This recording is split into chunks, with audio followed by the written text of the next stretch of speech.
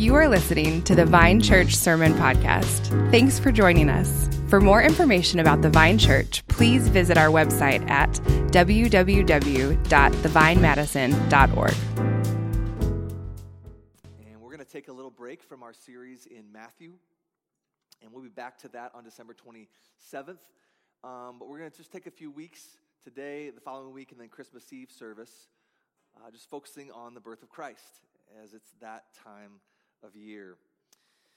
So we've been invited to return to our team in North Africa, and the plan right now is, because that country is open for tourists, that we're going to try to get there, a small team of us, for trying to get there at the end of January.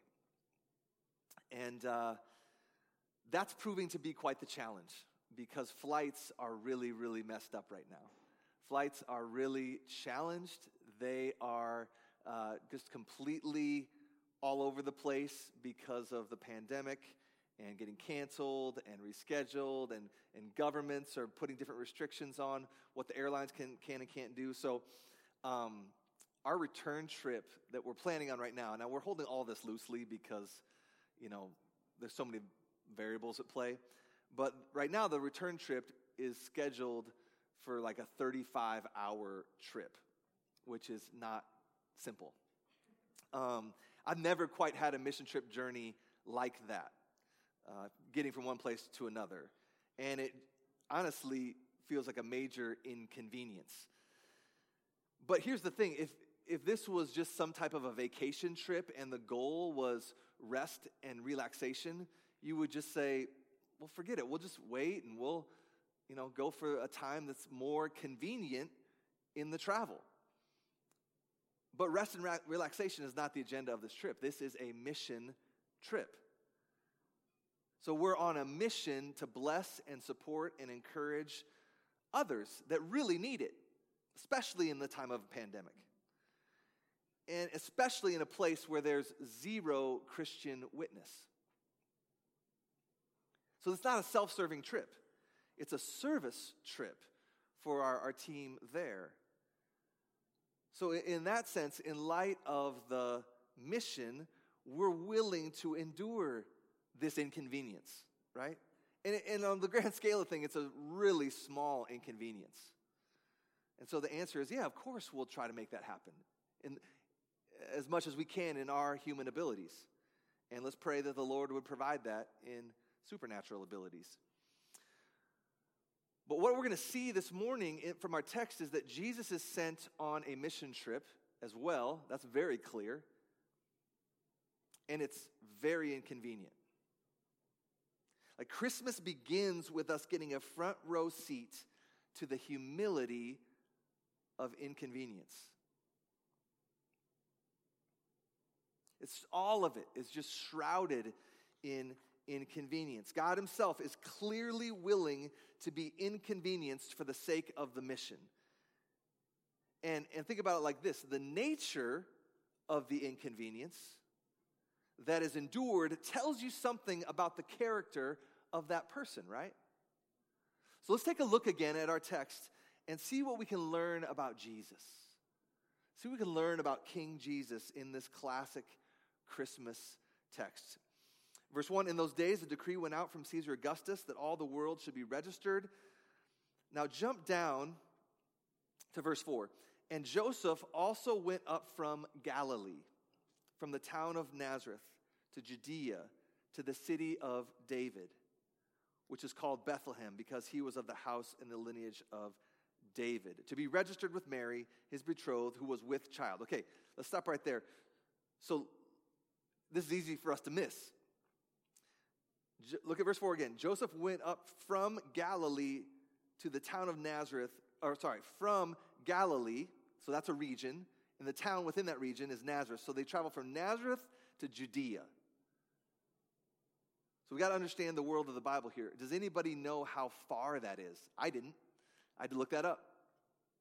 How far is that from Nazareth, Galilee region, to Judea? It's 150 kilometers. So think about it like this. Have you ever run a 5K? This is 30 times that. This is 35 Ks, okay? No cars, no flights, no trains, donkey, camel, your feet. Those are probably the options. The Bible doesn't say, but the Bible does say that Mary was pregnant. And she's probably very pregnant. So ladies, how does that sound to do 30 times a 5K when you're pregos? Doesn't sound good, right? In the Middle East. Probably was warm. So that alone, I mean, we can miss that easily, but this is humble circumstances. This is inconvenient circumstances. Like, consider it like this. You know, a foreign dignitary comes and is welcomed in another country. Like, say, the king of some nation, whatever, is welcomed into our country. Like, what happens when that happens? Well, those people have handlers. They don't have to even think for themselves. They've got people overseeing their schedule. Every need is provided. Nothing is up for grabs. Minimize the risk at all, if at all possible. Secret Service escorts, food anytime they need it. Medical emergency will be dealt with in the swiftest of fashions, the finest accommodations. This is how you show honor and respect to a foreign dignitary coming to another nation, right? We all get that. It just makes sense in our brains, right? But consider the contrast at Christmas. When God himself visits us, he makes no demands. He embraces the inconvenience. And this embrace and lack of demands on his part, it tells us something about his humility. But it even goes deeper in this text. Look at verse 6. And while they were there, the time came for Mary, for her to give birth. And she gave birth to her firstborn son and wrapped him in swaddling clothes and laid him in a manger because there was no place for them in the inn. Christmas for Jesus, God in flesh with mankind to dwell, it starts with profound humility seen in the inconvenience of it all, right? They had to travel all over the place at great cost and expense and effort to themselves for the sake of government orders.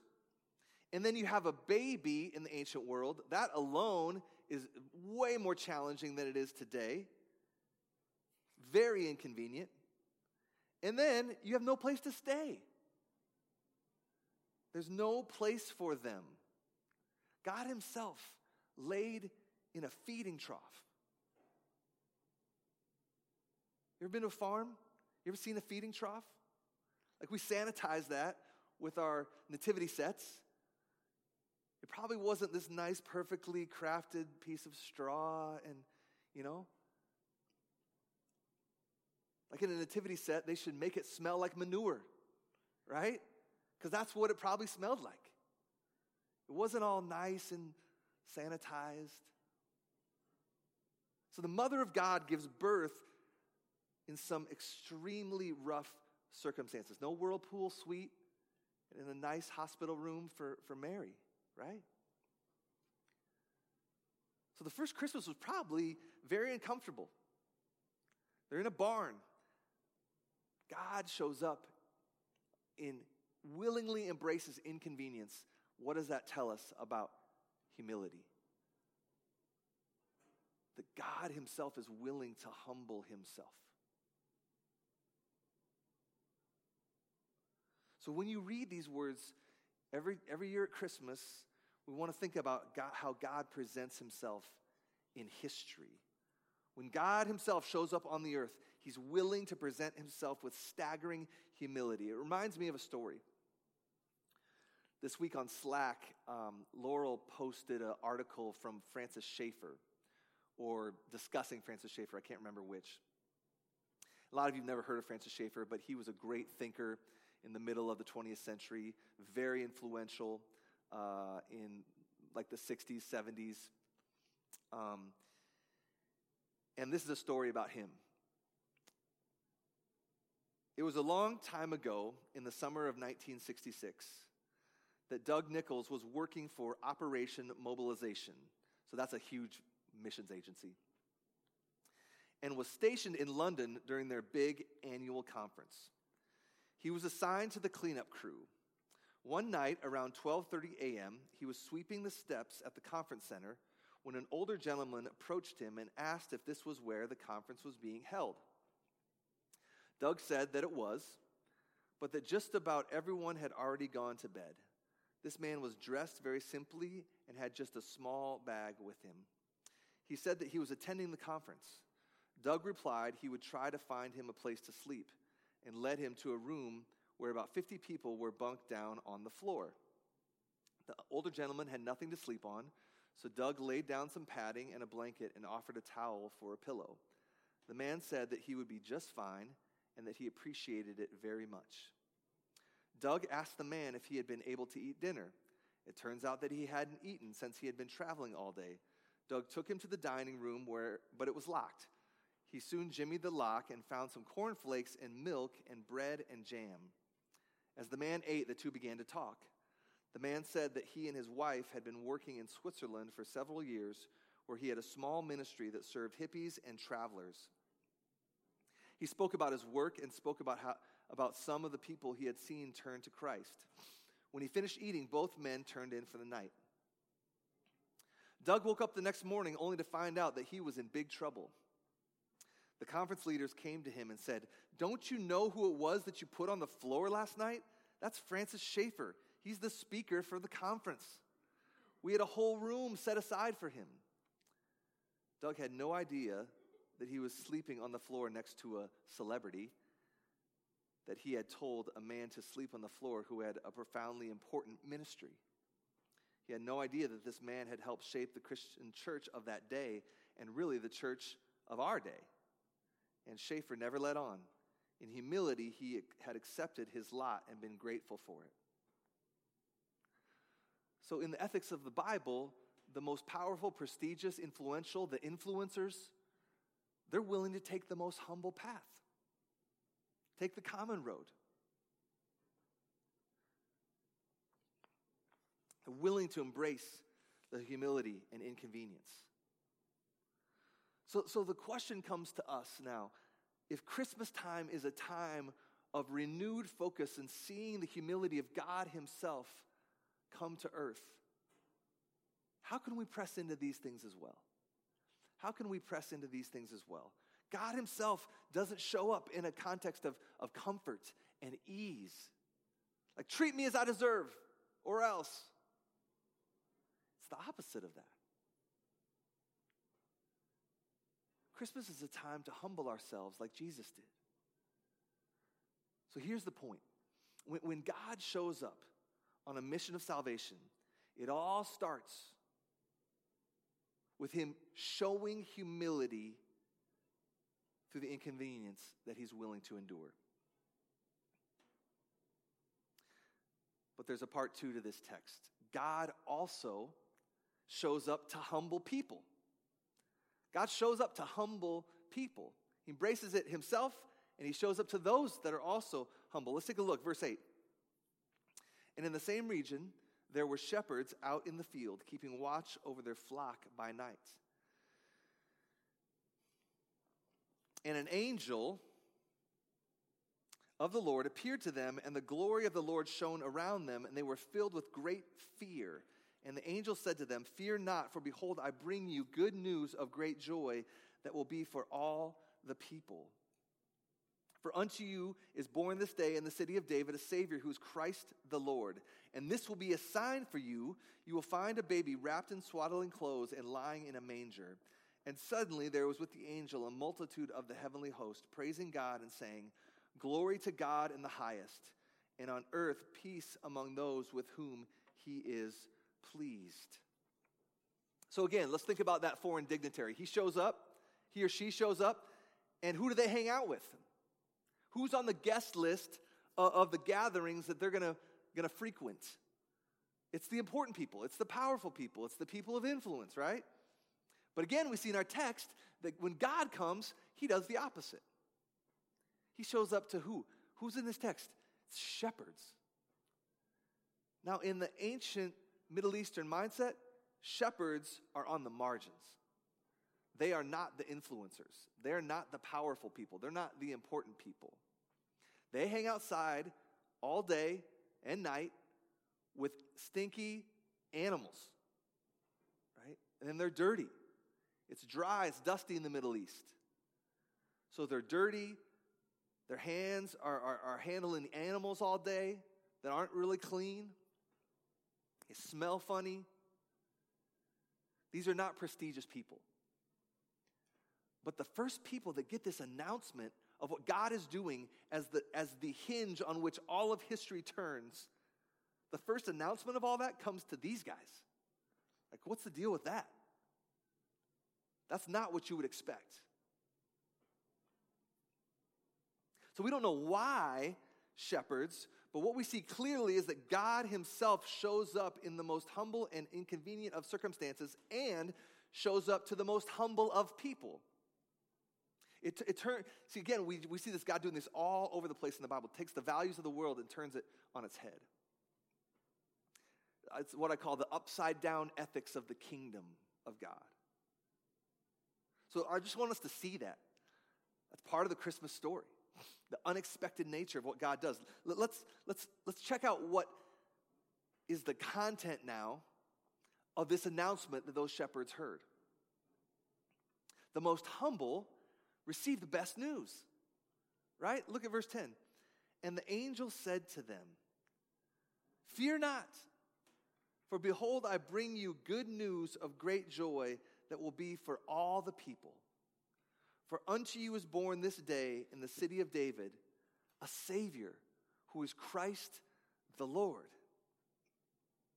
So think about this. This is one of the first gospel announcements in all of the New Testament. Look at it again. I bring you good news.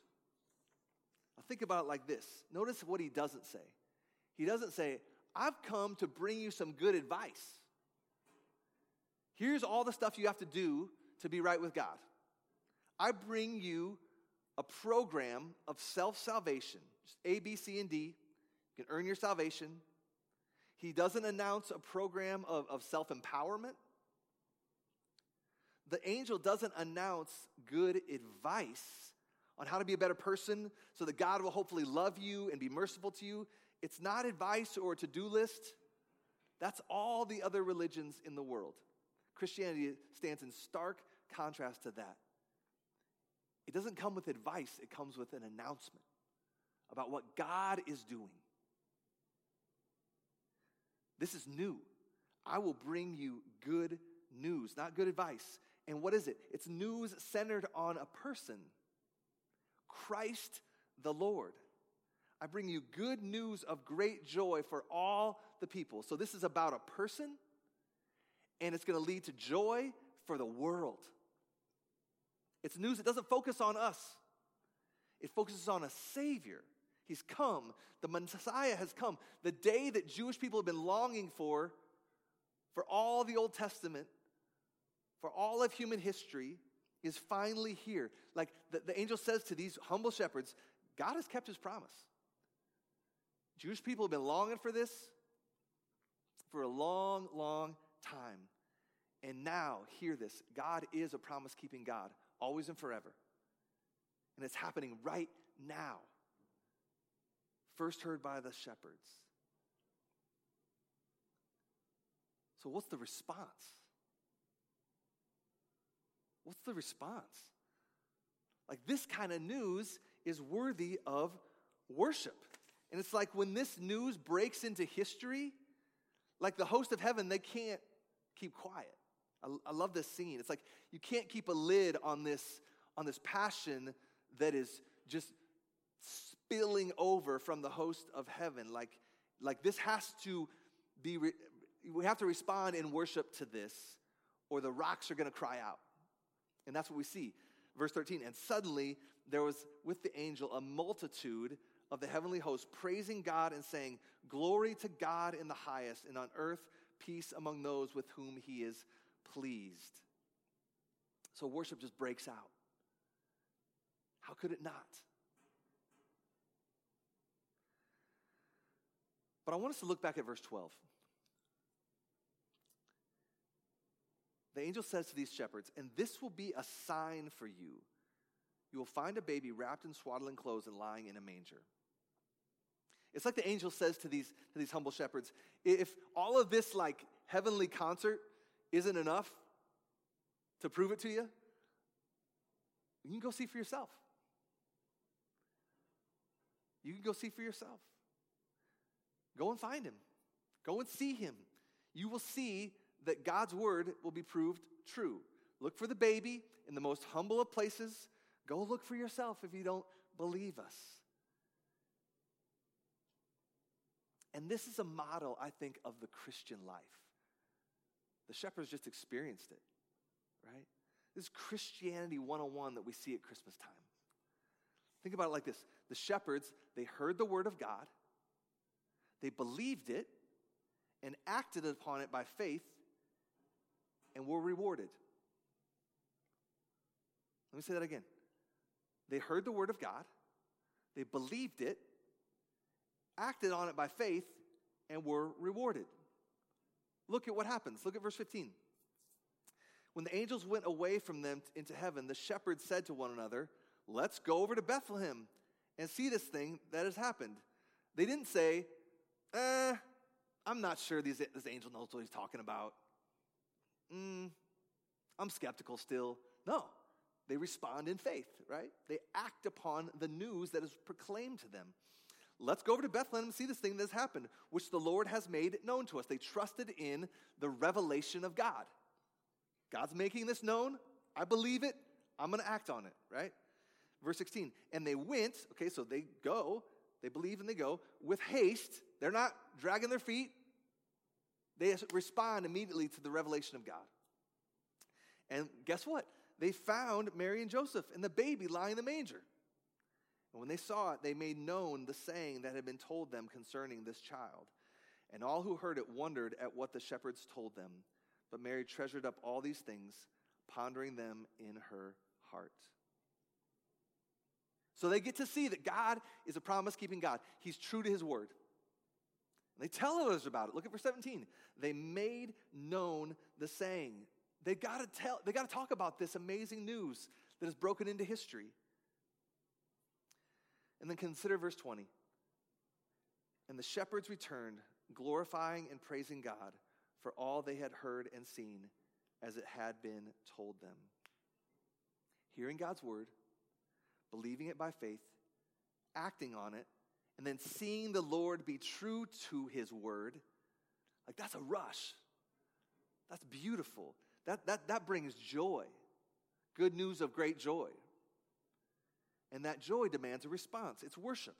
And that's what we see in this Christmas text. It's just a roadmap of Christian spirituality. God himself is willing to humble himself to save. Like, how amazing is that? And those who love him and honor him as King Jesus follow him into this humility. So then we see worship spills out from his people when God's promise is proclaimed, like there's a baby come to save you. They believe it by faith, act upon it, and God is shown to be trustworthy in the reward of seeing his promise come to pass, right? The shepherds and what they experienced are just a model of Christianity 101. See, the announcement for us today is just the Bible. It's just God's word. He has revealed himself. And this book is chocked full of promises. And the Bible says all of God's promises are yes, or can be believed because of Jesus, because of who he was and what he did. They're yes and amen in Christ Jesus.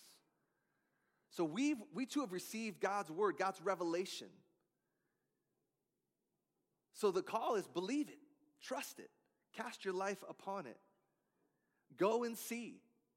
Like the shepherds were said, go and see if you don't believe it. Like, give it a shot. Like God says to us, look at my word. Give it a shot. Believe it. Taste and see that God is good. And act upon it in obedience. And then just rejoice and worship when the truth of it is proven in your life. Like this is a model of the life of trust in God. And as a result, may we join Mary and the shepherds in worship at Christmas. Let's pray.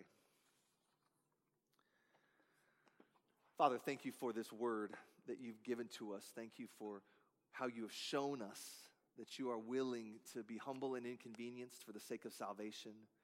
And Lord, we do pray that you would give us ears to hear.